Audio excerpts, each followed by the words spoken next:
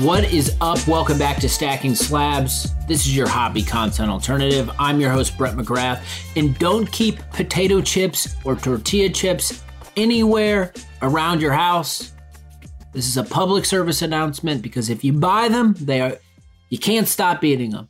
That is what is happening with me right now. I'm recording this and I can't stop eating chips. I love a good potato chip. I love a good tortilla chip. I am here today eating chips, but also excited to share a conversation with you, with my man Jamison at Exquisite Sports Collectibles on IG. Jamison has been on the show, but it's WrestleMania season. Wanted to hit that with him, talk a little bit about wrestling cards. He's opening up a new shop. He sells a lot of cards at auction, so we get into the auctions of it all. But I think he's just got a really nice process, and I learn a lot from him, so hopefully you do too. If you like what I'm doing over here, follow, subscribe, hit all the buttons, but most importantly, tell a damn friend that you're enjoying the Stacking Slabs podcast. Without further ado, let's kick into the conversation. What's going on, everybody? Excited to chat here today. It's obviously, if you've been following the socials and everything else, it's WrestleMania week, and as a wrestling degenerate, I'm very excited about that. So I figured what better way to celebrate than bring another fellow wrestling degenerate on the program to talk a little wrestling. We're not just going to talk about wrestling, so don't just get scared and run away if you think that's what it's all about. We will be covering it, but we're going to get into some auctions and some other things that are happening. But without further ado, we've got a two-time guest, Jamison, Exquisite Sports Collectibles on Instagram. Jamison, welcome back, man. Happy WrestleMania week. How are you? What's going on, man? Happy to be here. Exciting times, both in the card world and in the wrestling world. So happy to talk to you this week. Yes. So we spent some time, a little peek behind the curtain to everyone. We were booking the territory before we hit record here, and I'm not sure we'll cover it all, but let me just throw this one at you. Looking at WrestleMania LA 2 nights this weekend, what's on your mind? Like, what are you looking forward to the most going into these next 2 nights of wrestling? I think just the unknown. I think as we were talking earlier, there's so many angles that they could go with so many of these matches, and it's really, WrestleMania kind of puts the end of the chapter over the last kind of year of programming. And then, the Raw after kind of starts the new story. So it's really going to be interesting how some of these characters kind of pivot out of WrestleMania. Is Roman going to retain? Is Cody going to go over? Is Roman going to go away for a while? Kind of learn a new hold, as they would say. What's going to be the dynamic with the bloodline coming out? I think we'll see some new champs. Is this going to be the era of Rhea kind of taking over from Charlotte, kind of passing of the torch type moment? I think we talked earlier. I think that triple threat IC match is going to be a show stealer. And I think just the athleticism and the move sets you're going to probably get out of Seth Rollins and Logan Paul. I think those would be my two, just not necessarily storyline matches, but just action in the ring from the hard hitting kind of stiffness of the IC bout with just 3 hosses in there. And then you're just going to get just some great, spectacular athleticism. I mean, Logan Paul's just a natural. You love to hate him. Everyone loves Seth. So that's just going to be a great kind of battle of good and evil. And then you have I think the storytelling really wraps up in 2 matches, Cody, Roman, KO, Sammy, Usos. I think that's where everyone's emotional investment for the weekends will be. Let's maybe spend a second on Logan Paul here, because I think it's interesting, and I have not done enough of talking about this, but if you think about Logan Paul as a figure, it's interesting because he obviously has prominence within the hobby and everything Pokemon related.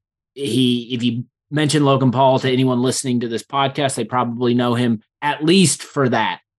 And now, our other escape that we like to spend our time on is professional wrestling. And now he's obviously on the grandest stage of them all against one of the best professional wrestlers in the world. When he entered the hemisphere or WWE universe, if you will, I think my mindset was oh no, not one of these again. And I think it was kind of trying to find his footing. But then when he had that match against Roman Reigns in Saudi Arabia, I was Yeah. holy shit. Like I was sold. And then I think you've seen some great heel work from him on the build up to the Seth Rollins program. So you love to hate him, as you said. This guy feels like he was built for professional wrestling. What say you? Yeah, I mean, first of all, he's a natural heel. He should never be a baby face. I mean, it seemed like they were trying to maybe have that for a while with the match with Roman, I think against the Miz, but he's not a face. He is a heel. I think he's in his natural zone as a heel. And the guy's an incredible athlete. I mean, I think, we've been impressed with guys like Bad Bunny coming in, who did, I think, way over people's expectations. Obviously, Pat McAfee, awesome on the mic, great in the ring, doing moves that we weren't expecting, Canadian destroyers, and I think shooting star presses and stuff. But, I mean, Logan Paul is probably the best athlete out of the three of them. And the guy just gets it. He prints money. He's a lightning rod. And he makes people talk about the product. And that's what you want, whether good or bad. People are talking about the product. People are talking about him. And I think he's great. I hope he sticks around. I think there's a lot of good ways they can go with him. And I think he's a good enough natural athlete, at least at this point in his career, where he can kind of pop in and out and still get over and still make people love to hate him and make you want to watch your favorite WWE superstar beat the crap out of them. So I absolutely agree. And I'm going to ask you, maybe start thinking about it as we get to this. At the end of the episode, I'm going to ask you for a couple predictions or maybe the prediction. So that'll come at the end. But maybe let's get into like wrestling cards. And it's wild to me when I pulled open my phone from a meeting yesterday and I see, Twitter and Instagram post like crazy about, new Prism coming out. And I'm like, I can't believe we're already here. We're already here, new Prism. And we've seen what happened like the last year with Panini and the WWE license. Right. My observations are whenever a new product comes out, wrestling card collectors run to new product and go nuts and try to rip it and get who they want in their hits. But I would say I think everyone looks at what happened last year with Prism, the run up and then the fall.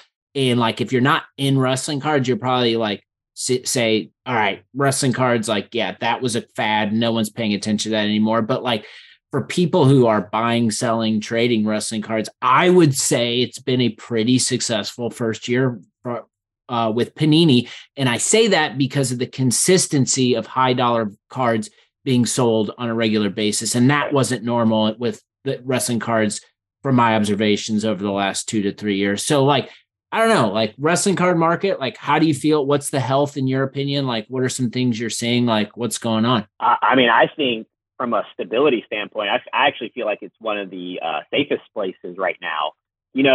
Just like anything, there's a lot of hoopla and speculation around Panini coming in.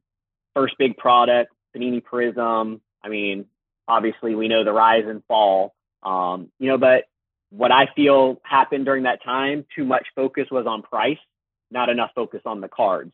The people, and the people that came and went are people that probably never should have been in the space in the first place. Not that we don't want new collectors to come in, but the intent behind why they were buying the products was not there. It was like, oh, well, this is a Prism Gold. Prism Gold does well in every sport. I'm going to buy this and flip it. And people were having fun joining the breaks because they were cool cards, but a lot of people were breaking without intent of keeping any of the cards. They were just breaking to break. And so then you had the saturation of the market, everything and there wasn't enough buyers to support how much was actually getting broken. So then you had the fallen knife syndrome. So now the knife is falling and no one wants to step in front with their hand out and catch the knife.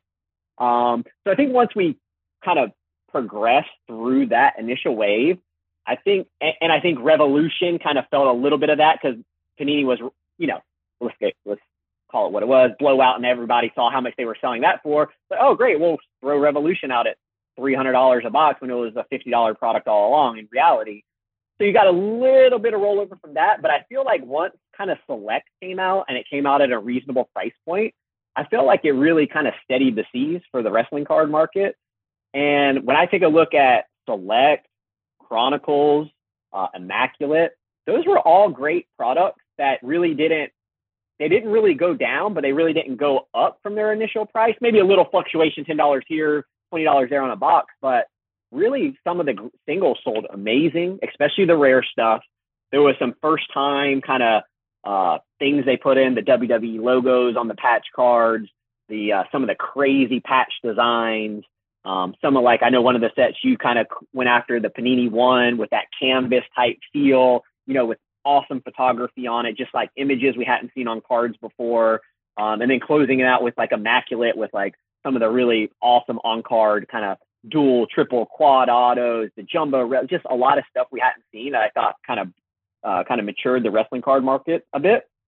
So I thought it was a great first year, and especially if you strip out, and Prism's still a great product. It wasn't priced correctly when it came out, but we just did a podcast with Adam and a couple other guys, Ryan, Kevin from New York Roadshow, and we talked about a lot of the sets from last year. And Prism was still great. I mean, Prism Golds are still cool. Prism Blacks are still cool. That auto set was awesome with the duels. There were some awesome auto sets. One of my set of the years was the champion signatures. I thought those were beautiful cards.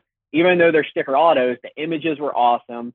Nothing better than Hogan or Roman or Seth or somebody sitting there holding their belt with the cool pose. So, I thought it was a great year for Panini. Just in looking back at year one, which is it again, I'll say it's crazy that we're here with new Prism coming out.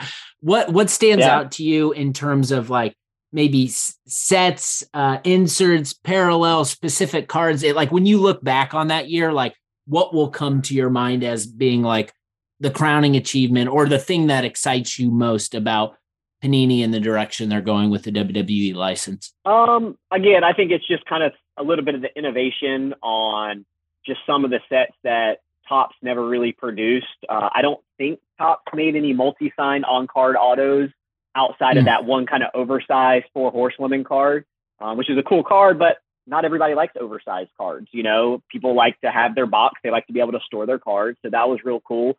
Like I said, I think with the relics, with Topps, we were getting a lot of chairs and mats and all that stuff, pretty plain kind of Jane stuff. I really love because, one of the things I love from other sports is like Logo Man and stuff like that. So those WWE logo cards that they put in Select and they also put them in Immaculate. I love those cards.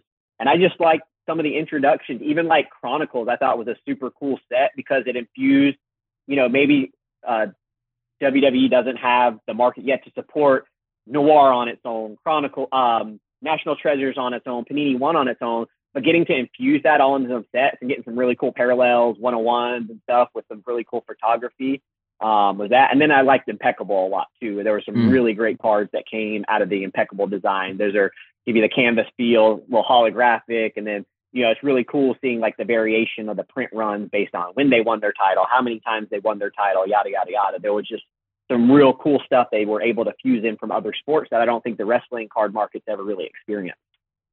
Yeah, I love the call outs, and I'm excited to see continued growth. And I don't mean like, let's have Prism come out and let's see the prices shoot up and fall back down again. But I just see it steady growth of interest of collectors, more people coming in, more conversations. It seems like there's more chatter than ever around wrestling cards, and that maybe wasn't the case 3 years ago, or at least my feeds are curating that for me. So I think that's a really good thing just for the health of where we're going with wrestling cards. I do just touch on one thing. It'll be interesting now as we kind of progress because, even with wrestling cards, there's that whole dynamic of the rookie card, right? And so I do wonder if when we look back, maybe not now, it may take years to mature. We take a look back at this 2022 Prism product or this whole line, because the rookie class will be much smaller as we move forward, right? But you're going to have these, and what are guys like Braun Breaker, Grayson Waller, Carmelo Hayes, Cora J, what are those NXT people going to be in 10 years? Are those going to be the Charlottes, the Romans, the Seth 10 years from now? And is there going to be a lot of those like rookies sitting in boxes? And so could there be some value there one day that just hold tight, sit on those cards, Solo Sikoa, all those guys and girls are in those products, the Toxic Attraction girls, so it'll be interesting to see, as the market matures, as the wrestling card market matures, what happens with the WWE. It seems to be trending in the right place from a global perspective. Fanatics coming in, does that enhance it later? So it'll be interesting to see what happens to these cards as we come through the next few years. Yeah, it's funny. You alluded to it a little bit, but yeah, I've been on this Panini One chase of trying to build out the gold set. And so like when you're trying to buy a set, like you're associating different price points with each card and each person on the card and what you speculate. And I remember like when I was buying these cards when they would become available, because they're not always readily available, is when the Tiffany Stratton hit. I looked at the price of the Tiffany Stratton and I was like, man, like this girl I've seen 10 times on TV. She's got the look, she's got athleticism, but am I really going to be paying more for Tiffany Stratton than I would be maybe like the Roman Reigns or Rey Mysterio or something? Right. And I did though, but like the fun part about that is, to your point about the rookies, now I've never associated on screen like day of with cards in my collection. But now if I'm watching NXT and Tiffany Stratton has a promo, I'm more invested in watching her progress because I've got I've got some cards of hers. So that is a fun element. I've never really considered it up until kind of this year with Panini. Yeah. She does seem like she's getting a push right now. I mean, so we'll see. She definitely has a main roster feel to her, like something the WWE would want. So totally. I want to jump into, I know you're up to some cool things. I've been following kind of just like your Instagram, seeing what you're doing, maybe shed some light in on kind of what you got cooking. Would love to hear more about it, and also like maybe some of the reasons why you're doing it. Yeah. Well, so finally, this was an idea I kicked around probably a couple of years ago. So we had moved down to Wilmington, North Carolina, and I had left my job and kind of been doing this full time. And I kicked around the idea of like, well, maybe I should go brick and mortar. Didn't know if I really wanted to be married to a store at that time. And then kind of COVID hit. We ended up having, our daughter who's now 2. And so a lot of dynamics in play. I was like, probably not the best time to open a store right now, so we didn't. But, one thing I think as I was kind of watching what was happening to the market, say over the last, let's say 6 to 9 months, I actually got more excited about a store with prices coming back in. I felt like some of the stuff that had gotten so unobtainable, such a tough hobby for kids, because everybody was buying everything as an investment, sealed wax, singles, that it became really hard for kids, but then as prices came in, I'm like, some of this stuff is getting to become more palatable now. And Wilmington is a small city, by the beach. And so it's like, it's definitely a local vibe to it. And so like, I know whatever I do, it has to be appealing to local community, family, kids, and stuff. I have kids, 13, 11, and 2. And so it's a lot of multi-pronged effect. I remember being a kid around my kid's age, going into the card shop, spending hours, like, and being guys there. Like I would just, my parents would drop me off. I'd hang out, go through boxes, watch people open packs. And they kind of took me in as like a child there, but it ended up being my first job when I was in high school, So I just remember how many good times and how much I learned just about business and things at the card shop. And I was looking at like, what kids are doing these days, technology, phone. I was like, well, maybe I could create that experience for some other kids, and I look at guys like Ryan at RBI Crew, Ryan at Card Collector 2, Andy at Indie Card Exchange. And I see these communities and just these experiences they've now created for like their local customer base. And I'd really love to bring that kind of feeling to Wilmington, and just have like, so I want the shop to be a shop, so it will definitely be a sports cards and memorabilia store that we're building locally here. We're under construction right now, but I also want it to be a hangout. You know what I mean? I want it to be where, dads don't dread bringing their kids up there on a weekend to look at cards. There's going to be a section for dads where they can chill, watch the games on big screen TVs, arcade games set up, just a real experience. And I want to have stuff, as a lot of stuff I do is higher end stuff, or has been over the last few years. It's really designed for a different customer base. So there will be some stuff that's higher end, but not a lot of higher end stuff. A lot of it will be geared towards families, kids, the meat and potatoes, and I'm really trying to handcraft and curate it that I want to have like the Prison Rookie PSA 10, but I'm also like hunting for really cool stuff that you don't see every day. So when you come in the showcase, it doesn't look like every other card shop that maybe you walk into, in America. I want to have really cool things there to like be like, wow, like people feel good about when they come in. They just like, even if they can't buy it, they just like to look at it and see it and feel the atmosphere of the store. So that's the vibe I'm going to. Want to have a place where my kids can work. I know they're safe and provide a cool atmosphere for them. They share some of the joys of the hobby with me. They love going to shows. I try to teach them how to buy, how to sell, how to, maybe you want that $300 card, but maybe you only have $50. So you buy this card for $30, then maybe you can sell it later for $60. Then you buy another card that's worth $80. So you get a good deal at a show, you buy it for $60, sell it for, $80 online. So just working with them and teaching them some life skills through it as well. So it's really all encompassing. Yes, it's a business. I hope it does well financially, but it's a lot more than that. I want to provide community, and I want to provide a kind of a place that I can bond with my family, bond with my kids, bond with friends, and just really create a kind of a little hub for the sports cards and memorabilia hobby in Wilmington. I love how you described like this in Port City Collectibles, correct? Port City Sports Collectibles, yeah. Port City Sports Collectibles. I love your mentality on just like, I want to create this space for the community and for it to be for, I read just like the common man coming in, wants to get involved with cards. Yeah.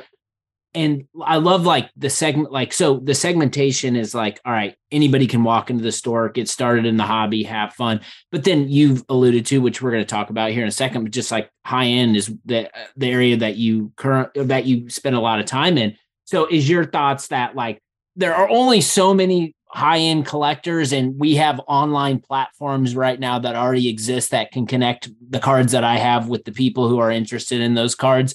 So I don't want to optimize like a brick and mortar experience around that. That's already happening online. I want to create something different that's more like community oriented, try to get people started with the hobby, have conversations, that sort of thing, like a separation between maybe like segments of the market, and what you're building with the store is more for anybody. Whereas like what you're doing with high end is already happening through other platforms that have like mastered connecting cards with high-end buyers over a long period of time. Yeah. I mean, how many people are walking in off the street ready to drop 25 grand on a card in your store, right? There's not a lot, so, I definitely feel, I've been, my main platform over the past few years has been Exquisite Sports Collectibles. And, when people ask me like, well, how do you do it? I always describe, I was like, what I do is more boutique feeling, so it's like very specific kind of high end stuff, and it's not for everybody. And, I don't really want to have that stuff in the store. I think it probably creates more problem than brings good, because, then you open yourself up to people knowing you have that type of stuff in your business and all that kind of stuff, so that stuff will probably, all my high-end stuff pretty much stays vaulted, and then I use the numerous platforms that are available to me online, sometimes fixed marketplace, sometimes auction. It just kind of depends on how I'm feeling at the time, or how quickly I want to liquidate, or, how hot the player is. So yeah, this will not have a lot of those cards. Some things I've kicked around is like having like a, like maybe one of those electric frames up there where it's kind of like flipping through some of the cards, available on like an online portal somewhere, but none of that stuff will be held within the store. Yeah, it's definitely going to be more, blue collar type, not necessarily blue collar, because even some of the cheaper, we see it as cheap. It's still, dropping $200-$300 on a box of cards is not cheap, and that's kind of entry level almost these days, and it was $500 or $600 like a year ago. But I definitely want to have more of the meat potatoes, kind of trying to stay in a swap price point. When I'm looking at singles right now, I'm really trying to stay in that $50 to $500 range, and then having bargain box stuff for the kids, $1 to $5. I'll probably have like kids only display cases and boxes where it's like, I don't want all the adults coming and digging through it and picking all the good stuff out, because I want that to be for the kids, to be able to have them have the experience and be able to come in and look through Joe Burrow cards and look through Steph Curry cards and not have someone just come take them out and ship them to their COMC, you know?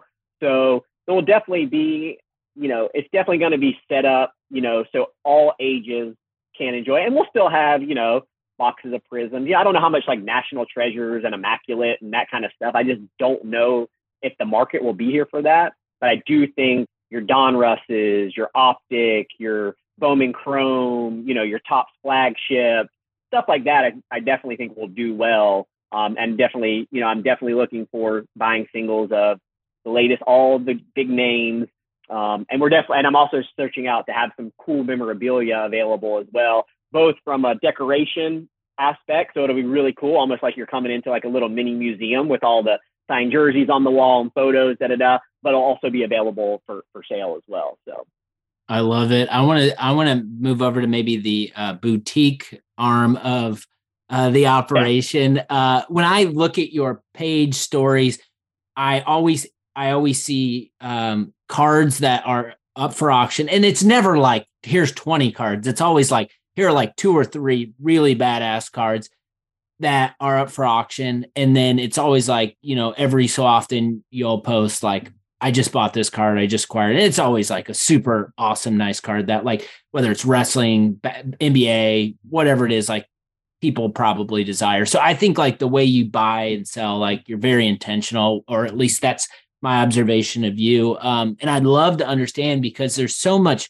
conversations, especially now on like auctions and narratives of people talking about this is what's really happening, or this is what should be happening, and people are just spinning cycles. But I wanted to like give you an opportunity to shed some light on just like your own personal experience with maybe just like buying and selling through auction platforms over the last like 6 months or so often. Like, what are some observations you've made, things you're seeing? Because I know you're someone who's in it regularly and want to shed some light on the topic. Yeah, there's, I mean, it's kind of like a mixed bag right now. I mean, I have sent some stuff to auction that absolutely flopped. You know, I wasn't happy with the results.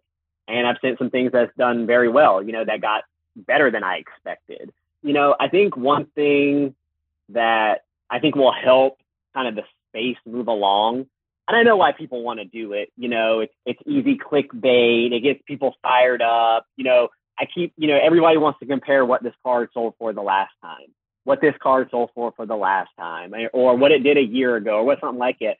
And to me, all that stuff is basically irrelevant at this point. Like, I don't even care what it sold for then or there, because that's not the market we're in today. You know, I'm not going to live in the past. I know what stuff sold for, and I know what stuff is selling for now. But one of the problem I think a lot of collectors, investors, whatever you want to call people, is they focus, well, I paid $50,000 for this card. I got to get $50,000 back out of it. I can't take a loss. When in reality, it's probably a $30,000 card in today's market. But so they're sitting there holding this depreciated asset, right? So, and they're like ramming their head against the wall, still putting out at shows for 50 grand or whatever. Meanwhile, the whole rest of the market has moved down with that, your same card. So like, if you don't like the card anymore, sell it, get the tax benefit of taking a loss on the item, and go get yourself into cards that you feel better about. I mean, I don't sit there and try to ride everything back to even, you know, just like everybody else. I made some stuff I bought some stuff looking back of, wow, it'd have been great if I had waited. But, you know, at the time the market was only going straight up. So like, you know, it was a much different feel. I think the market is gaining some support, maybe not at the ultra highest end, but definitely when I'm trying to buy these cards now for the stores, there's a ton of competition in that lower end market. And then when you go to the higher end market. Hey, Jamison, would you mind categorizing how are you viewing like lower end, like what is the price range, and then higher end kind of area, just so we can give some color for the listeners? Yeah. Well, I mean, it's not that lower. I would say stuff $1,000 and under is doing really strong right now. I feel like, at least. Agreed. Because I know when I'm going to bid for stuff, it's like, I always get to like, I feel like I always get to that bid where it's like the make it or break it bid. Well, like now it really doesn't make sense to buy this card for because now I got to turn around and put it in the store. And I don't want it to be like a bad deal for someone coming. Not that it's a bad deal because, comps change all the time, but it's just, it takes it from being, okay, well, I could buy it at this price. I could put it in the store. It makes sense. The local customer coming in feeling like they're getting a good deal. But there's just a lot of competition in that space right now, I feel like. Mm-hmm. And I should say not high end. I should say like ultra high end. So when you take a look at like, let's say you look at like a Patrick Mahomes NTRPA, a Steph Curry NTRPA, a LeBron James NTRPA, it takes two to tango. So if you are missing one bidder, if one guy is willing to pay $600,000, but the second guy is only going to pay $300,000, and you're at auction, the car's going to sell for $325,000. Even though this guy like, well, if I got to pay up to $600,000, then I'm going to pay up to $600,000 because I really want that car. But if someone's not coming along with the ride with them, then the car sells for $325,000.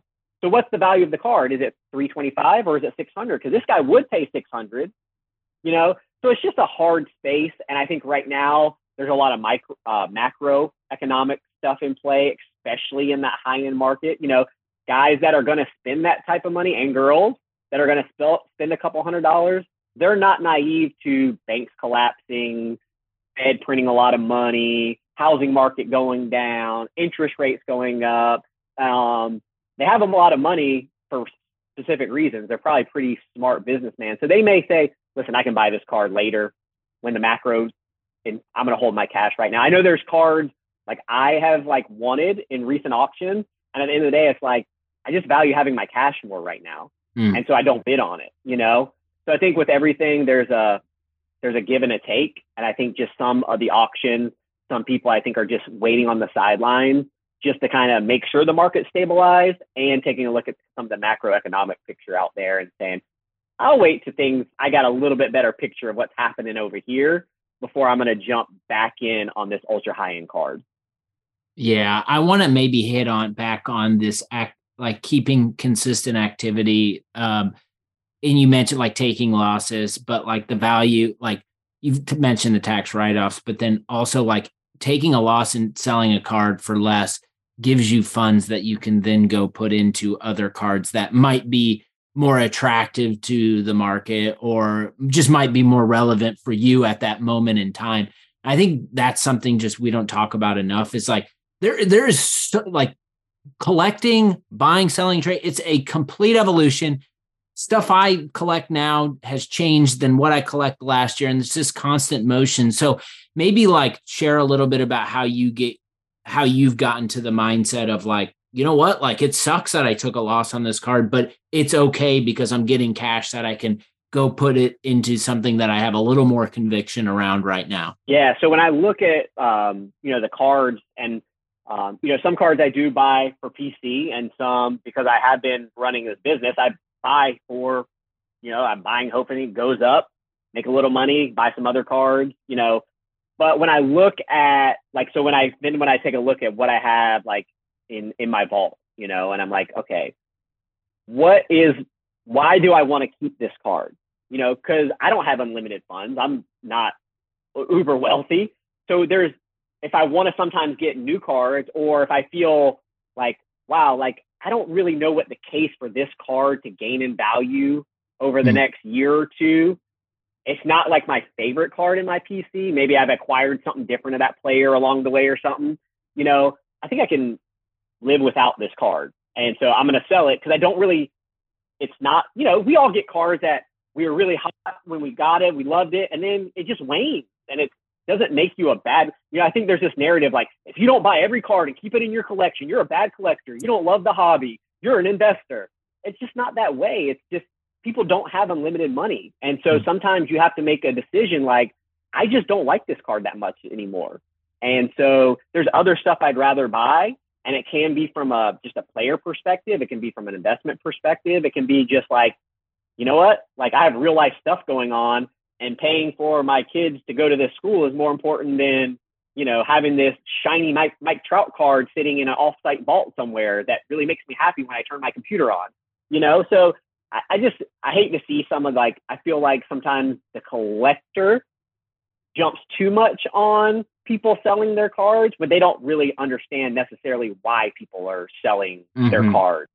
And So anyway, I don't know if I went off on a tangent there, but I try to look at what's my story for keeping this card, what's my story for selling this card, and with the money, can I buy a card I like better? Can I put that money into better use? Do I know do I want to just have money set aside in case I know there's this guy, he has this card, he may be putting it on the market. Do I want to be ready to pounce if it comes available?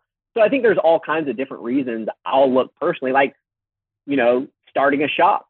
I didn't do a lot of wax. I didn't do a lot of those single cards. So I have sold some stuff in order to fund purchases for the shop. So I've been like, okay, like, what in my PC do I really love? And I just want to put it in the vault and like not worry about it. So I kind of went through, I kind of prioritized that. And then like, what is stuff like I can sell? And yeah, it's a cool card and I like it, but what would I rather put that money into building this cool shop that ultimately is going to create a cool experience for a lot of collectors. And at the end of the day, that's going to be more exciting and bring more joy to me than just necessarily holding this really cool piece of cardboard at the time. So I think there's a give and take. It's kind of multidimensional, but those are just some of the things I think about. I love it. How would you get someone over the hump that, because I'm a believer in this big time of like taking equity out of your collection, sell, go put that money into something you want more. I think the struggle we have as collectors is people have a hard time letting go of stuff, even if it means they're going to get another card. Like you are constantly like moving through cards, upgrading, getting stuff you like more, selling. Like what are maybe like some boxes that you'd recommend people check in order to get to that point where you can feel comfortable taking a card out, especially if it's going towards another card that's up for auction with 6 days available and you want to be prepared to be able to buy it? I think you got to assess like, the two assets or the two cards that you're, which one do you like more? Obviously, you probably like that one on auction. It's the new shiny object. We all get that. I mean, we've all had that card where we get like, sometimes for me, the chase of the card is the funnest part. So I go, I'm trying to find this card. I'm trying to bid it and get it. And then like, I get the card in and I'm like, sometimes I'm disappointed. I don't know if you've ever had that feeling where you like buy something, you're a little bit disappointed like, well, the hunt was what I enjoyed. It wasn't necessarily the card itself. So, I try to process through that. And then those cards are kind of the first ones that usually go because they don't bring me as much joy. But I always like, and even when I'm like, so say what I'm felt like I'm looking to move is like a higher item than what I'm looking to obtain. I also like to kind of like, I just moved a pretty big card over the past week and it was a great deal. It was actually a big trade and I got a lot of I moved a big card and I got a lot of really cool stuff for the shop back, which I wanted to do. But then I also got like one really cool card for my PC that was a lot less than the card, but it was like, I didn't feel like, oh man, I just got, I got rid of this card. But to me, I almost look at it, I was like, but I got another card for my PC, which was really cool, which I'm really happy about. And it's new. And I got all this stuff for the shop. So I always try to like, if I know I'm like downgrading like a bigger card, I'm like, well, what's something maybe like I can pick up that's less, that can kind of fill the void, like where I get one of my guys back. I get, if I'm moving like a big Kobe or a big Curry, like, could I get another one that's not quite so much and get it back into the PC and kind of fill that void? And then I still have all this other stuff, which I can liquidate into capital or is just straight capital that I can use to fund some other card coming up or some other project that I want to, or just kind of have the fund sitting on the sideline and wait. There's a lot of good buying opportunities right now if you're patient, you know what I mean? And that's one thing I've had to learn to work on is like, don't just have to buy it because it's available right now. Like just wait and be patient unless it's like, a 101 that hasn't come up for like 6 or 7 years. But even some of those we're seeing multiple times in auctions now, which is kind of crazy. But I kind of assess the player, assess the collector base for that player. And like, okay, if I don't pull the trigger now, could I never see this card for 10 years? Or is it one of these guys that is highly rotated that, listen, seems good, looks like a good price, but wait, be patient. Something else is going to come up and be better. And if you miss out, you miss out. And you just kind of come to terms with that. So some good advice for the community. Before I let you get out of here, I want to talk about what are some recent pickups or cards that you've got in your PC right now that are helping you get out of bed in the morning? Yeah, so I'll start with some wrestling, and then All right. I'll start with some wrestling stuff. So for the show, so unfortunately, a lot of like the immaculate stuff, a lot of it's redemption. So I'm still waiting, especially on Roman. But this was a pretty cool one. I actually hit this in a break. I had the bloodline spot, so that's the 1-1 patch. So it's not the sickest patch, but it was a 1-1 Roman. I didn't have to buy. I didn't know you had that one. Yeah, that one's been. I got a couple things sitting in a box. So these I haven't really shown. Well, I showed one on the podcast with Gelman. So this one was a buddy messaged me this. This was actually floating around the show, and he snagged it for me. I told him this is the Seth Rollins on-card auto WWE logo. So that was really cool one. Dude, I don't know if you've noticed this, but maybe it's the organic babyface transformation he's been on, but I've seen more interest in Seth Rollins cards than I can ever imagine. Yeah. Like, are you seeing the same thing right now? Oh yeah. I know a lot of people want that card. Yeah, definitely a lot of people. He's great. I mean, Seth is, in many ways, I feel like Seth is to the WWE kind of what like Kenny Omega is to AEW. Yeah. He's like, if you need that like banger match, like you don't even have to have a story. You just send Seth out so there good. And you let him do his thing, So yeah, no, he's phenomenal. So I picked this other one too. This is Rhea, who's also super hot right now. Hopefully she does the deal at WrestleMania. And then this was like my speculative play for wrestling cards. This will be the last wrestling card I show today. So, I'm interested to see what happens with this guy. I think we might see him on Monday Night Raw coming up soon. But I got the Braun Breaker 101. And to me, this got all like the 101s out of Immaculate. So I made it. I really like those cards. Select had them, but they were sticker autos. These were on-card autos. So Roman was not in the set, which I was super disappointed at, but there was definitely a few names I wanted to get. And those were kind of three that checked the box. I really wanted the Carmelo Hayes too, but I kind of missed out on it. But and this is another cool one too.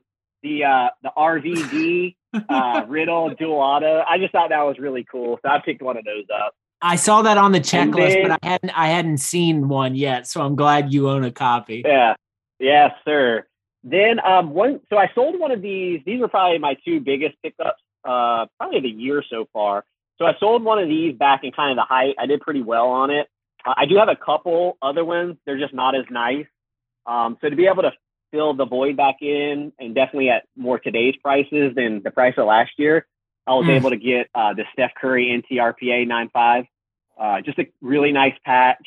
And I was really looking for one to kind of, because the other one was kind of like my keeper card, like my PC, but an offer came in that was kind of like, I couldn't really refuse it, call me a bad collector or whatever, but I was able to fill the void back in with this one. So I was really happy about that. And I'm not here to pump up your own cards, but when I think about iconic basketball cards of this era, that card is one of the top cards that come to my mind, not just because Steph Curry is one of the greatest players of all time, but there's something about that card. I don't know if it's because I've seen it online, I've seen it in magazines, but when I saw you post that card, I was like, man, what a card. Appreciate it. And this one this is my like last big purchase. I posted online the other day. This was like, I saw it on auction and it just was nostalgic to me from the time of the era. Cause this is like, I'd been collecting as a kid.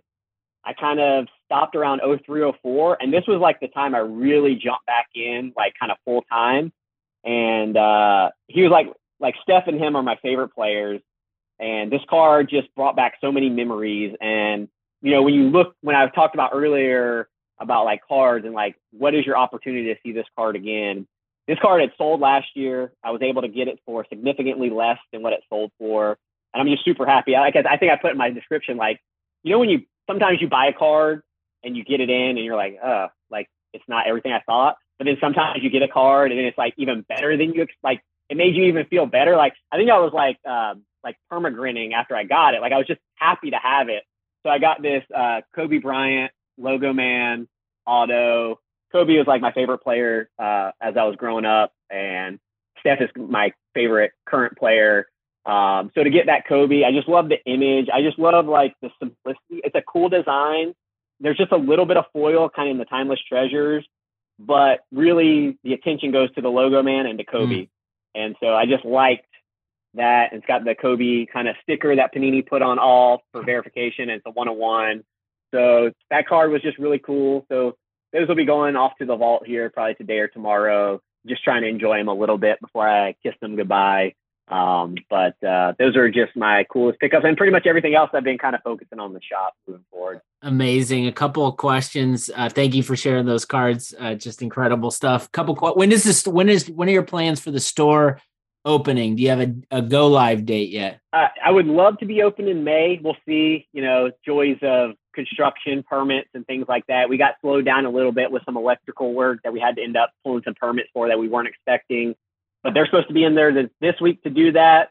And then a lot of it is just, I've been doing other stuff in the background. A lot of will just be kind of how quickly everything goes after that. So I had originally hoped April. I don't think April's happening at this point. Probably more like May. I'd love to be kind of going by at least the middle of May, I would think. So awesome. Well, looking forward to the updates. And then before I let you get out of here, Tribal Chief versus the American Nightmare for the undisputed WWE World Heavyweight Championship. We're throwing up our ones. I know you are. Like deep down, I love Cody, but there's when I meet another Roman guy, I immediately become. It's like we're family. Yes, what's gonna happen? What's your prediction? How's it gonna go down? Man, I told you. I think I've bounced back and forth. I have my reasons why Cody's not gonna win, and then I have my reasons that Cody will win. I think a lot of it is going to come down to what Roman wants to do behind the scenes. Does he want to step away for a while? But I'm going to go on record, say the greatest reign in modern wrestling will continue. Let's go. The Tribal Chief will reign. I just think they're going to get Cody a little more sympathy. I don't think he's there yet. I think that. And now, don't get me wrong, there will be a point in the match where Cody has Roman's shoulders on the mat for 3 seconds. I'm almost sure of it. But I think, as I told you earlier, my pick, the Viper will make his return. RKO Cody in the middle of the ring. The Tribal Chief will get the win. And Cody and Randy Orton will be set on a feud to go through the summer. And that's how it'll play out. Sign me up. I'm all for it. Yeah. I will just say this. I'm just looking forward to a good WrestleMania, but I'm not ready for I know a lot of people, I am not ready for this reign to be over with. Sign me up for another 2 or 3 years. I'm all on board. It's going to be weird, man. I don't know if it was you I was talking to or somebody else the other day, but you almost can't even envision the WWE without Roman as the champ. What is the expression like? The title makes the wrestler, or the wrestler makes the title. Like at this point, I think Roman almost makes the titles more so than the titles make Roman. Like they are just synonymous with his name. And it's just, who would have thought 3 years ago that we would have a champ that's been champion for almost 3 years? But what a run, what storytelling.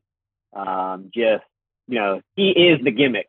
He lives the gimmick. He was made for this role. It's great that they found the role for him because it's so believable. And I think that's what makes it so great. Like just everything from the mannerisms to when he walks down to, the entrance taking, 5 minutes for him. It's like you're in his world and he's allowing you to be a part of it right now. And everything goes at his pace. And even like that match with Sammy, the small things, I know there's different style of wrestling people like, and that's why they make different wrestling, because different wrestling's for everyone. But just the beauty of wrestling almost in that Sami Zayn match was the beginning of the match where they didn't touch for 3 or 4 minutes. And Roman just understands how to let the crowd become part of the match. And it just draws you in that much more. And it's just, sometimes when he just even the simplest things of taking that side headlock down and just letting the crowd breathe for a while and bring them back up and bring them back down. And, to me, him and like Kenny Omega and Seth are like the three best wrestlers right now, but all have a different style. You know, Kenny's that just like foot on the gas, like 100 miles an hour. Like you can't even breathe. Like you have to lay down after you watch the match. You know, Seth is just like, you know, he's the architect. You know, it's like this kind of a combo of both of those guys. I feel like he's got a little Kenny in him and he's got a little bit of Roman in him. And then Roman is just like, when you picture what your professional wrestling champion should look like, like there would be a picture of Roman Reigns next to it in the dictionary. So, well, we offered some good buying and selling advice. We shared some cool cards, and we also officially can call this episode a love letter to our tribal chief, Roman Reigns. Jamison, thanks so much for coming on. Appreciate it. Yeah, man. We'll have to do it again. Happy WrestleMania. Always. Thanks, you too, buddy. Thanks for having me. Always enjoy my time with Jamison. We're fired up for WrestleMania. 2 nights, baby. I'm going to order pizza. It'll be Detroit style. Get that buttery crust. Got to get this bag of chips out of my house. Too many unnecessary calories, but that's what we do. The hobby is an escape. Let's freaking go. Cheers to everyone out there watching Mania. If you are not happy collecting, have a great weekend.